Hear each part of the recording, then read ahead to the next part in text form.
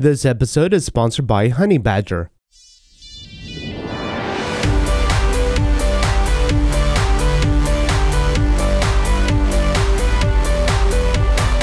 In this episode, we're going to have a look at errors in our application, and more specifically, having a monitor where we can see where those errors are going.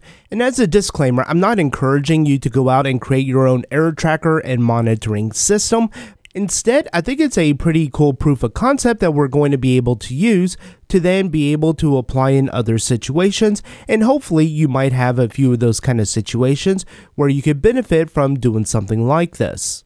So as we can see, we have an error on the page, and it's occurring in the controller. And with this controller, we have a user's find, and this is getting caught. We get the error, we see it on the screen. In a normal situation, in a production environment, you would be routed to an error 500 page. And then we can come over to a separate application that I have running, where we are then tracking the errors. We can click on one of the errors and get some more information about it. And then we'll look at adding in a feature, which isn't in the error object, but instead we're going to inject this in, and we'll show some source code around where that error is happening. And to accomplish this, we are going to be using a middleware.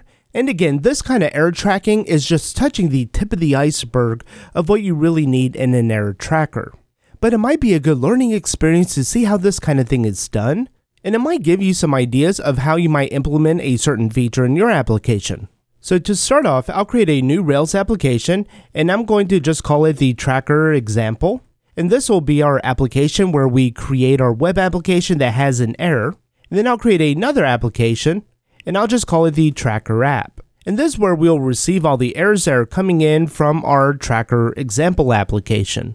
And so to get started in our example application, I'm going to have a require, and I'll need to create this folder, but I'll create it under the lib folder, and I'll just call it the middlewares. And within there, I'll create a main.rb file. And this main.rb is simply going to require and load any of the middlewares that I'll have within that folder.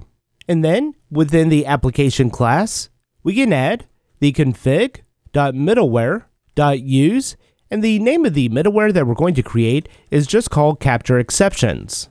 And so that's all I'm going to do within this application, other than creating the middleware. So under the lib folder, I'll create a new folder, and I'll call it middlewares. And within here, I'll create a file, and I'll call it main.rb. And the main.rb is going to be fairly simple because we just have one middleware. So we'll have a require relative and then the capture underscore exceptions.rb. So we'll also need to create this file. And for the middlewares, you really just need to have a class with the capture exceptions. We'll have an initialize, which will take in our app. We'll set the instance variable app is equal to app. And then you'll have a call function, which just takes in an environment. And if we wanted to, we could just continue on with our normal behavior with the app.call, passing in the environment. But for the purpose of this, we're wanting to capture the exception. So I'm going to wrap this call in a begin and then a rescue. And when we rescue, we could rescue from the exception, which is going to be a catch-all for everything. However, that's typically not good practice. If you are going to implement this kind of error tracker in your application, you would have to determine if this is the proper route, but more often than not, you would want to rescue from the standard error. Just so I can use this error variable throughout the application, I'll create an exception and set it equal to the e variable, and then we can call raise e just to get back to our normal functionality of having Rails handle the errors. And one nice thing about this process, when you use the config middleware use, and then you insert in which middleware you want to use, when we talk about capturing exceptions, you do want to make sure that this is placed in the proper spot. So in our terminal, if we do a bin Rails middleware, we'll get a list of all the middlewares that are getting used. And towards the bottom, we have our use capture exceptions. If you wanted this higher up in the chain, you could definitely do that. And the nice thing is, even though the exception is getting caught, we can still raise the error. So we're not changing the functionality. We're just inserting in a bit of code that we can then capture the exceptions. So I'll create a private method called capture exceptions, and I'll just pass in the environment. And so for the purpose of this application, I am just going to use a static URI. So I'm going to create a new URI, and I'm just going to send it to my local host, and we'll make it port 3001, since I already have this application running on port 3000. And then we'll just give it the endpoint, the record_exceptions. And because we are going to be using an HTTP post, I'm just going to require the library NetHTTP, which is included with the Ruby core. However, if you're using a different mechanism, that's going to work just as fine as well. And one thing to note about this process that I'm not going to do is to put this call into a background job, which is something that you would likely want to do simply because you would not want the user experience to be interrupted if an error was caught, but then you had an error posting it to your error tracker. Instead, I'm just going to do a net HTTP post form, and we'll post it to our URI, and then we can get some information about the error. We can get the message, which is going to be our exception.message. We need the backtrace, which again is just the exception backtrace, but I don't want to send the entire backtrace. Instead, I just want to grab the first 5 or 6 lines, and I'm going to join it with a new line character. And so this array of the backtrace items, I'm joining it with a new line, just so when we go to display it in the tracker application, it's going to display a bit more nicely. We also want to track the source location, which is going to be the snippet of code around where that error happened. And that's going to be quite a bit of work to get, so I'm just going to make that another private method that we'll just call the source location. If we want to get the method, we can get that from the environment and the request method. It might also be helpful to have the URI, which we can also get with the request_URL. And so getting the source location is a little bit messy. So in order to do that, let's first define our method, and then we need to get the file. So we can get that file from the exception.backtrace.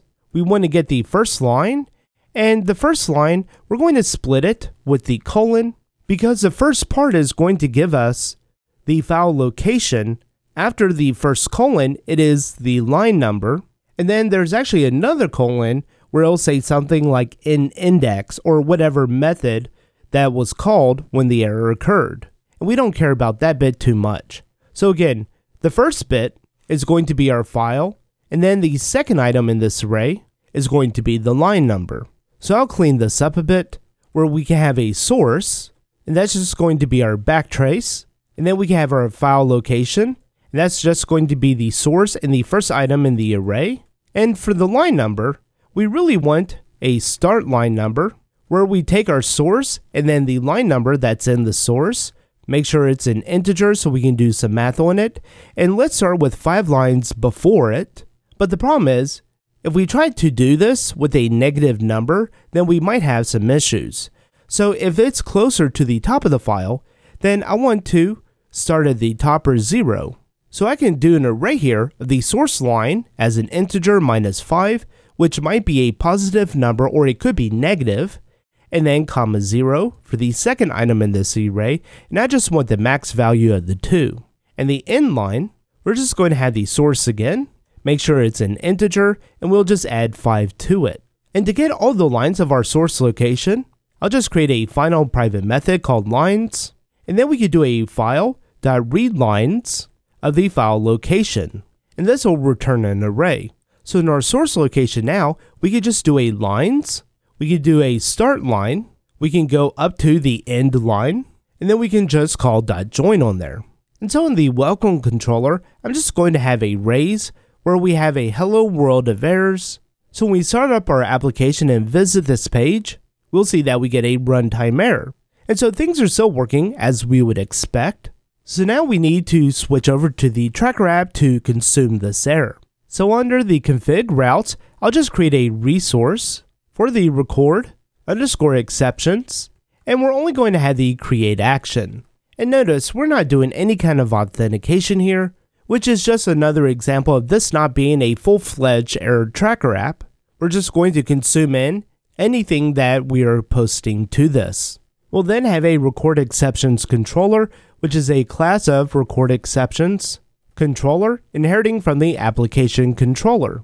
We'll have our create action, And so because I'm not going to set up a database for this, I'm just going to use it in memory, so I could do something like a rails.cache.write. The key that I want to use is the time.current. I'll just make this 2i, or if you needed something more granular, you could do a 2f to capture the milliseconds. And then we're going to pass in some kind of payload. And because we don't need to return anything else, I'm just going to do a head OK. But the payload that we're just going to pass in, we'll just make it a hash. We'll have our message, and that's going to come from the params message. We'll then have a backtrace, which I'll also do from the params backtrace. We'll have our method, again for the params method, the URI, and then the source location. And we'll just make sure that we'll call toJSON on here, just so it gets cached nicely. And because we're doing this in a cache, if we look under the config environments development, we have caching disabled by default. So I'm just going to touch this caching dev file just to enable the caching, and I'm going to leave it as a memory store, which means every time I restart this application, it's going to also wipe out the memory, and we'll lose all that data. So if you do end up building something like this, you definitely want to make sure that you're persisting it to the database instead of in memory. And one other thing we need to do in this application is we need to have a skip before action, and we want to skip the verify authenticity token.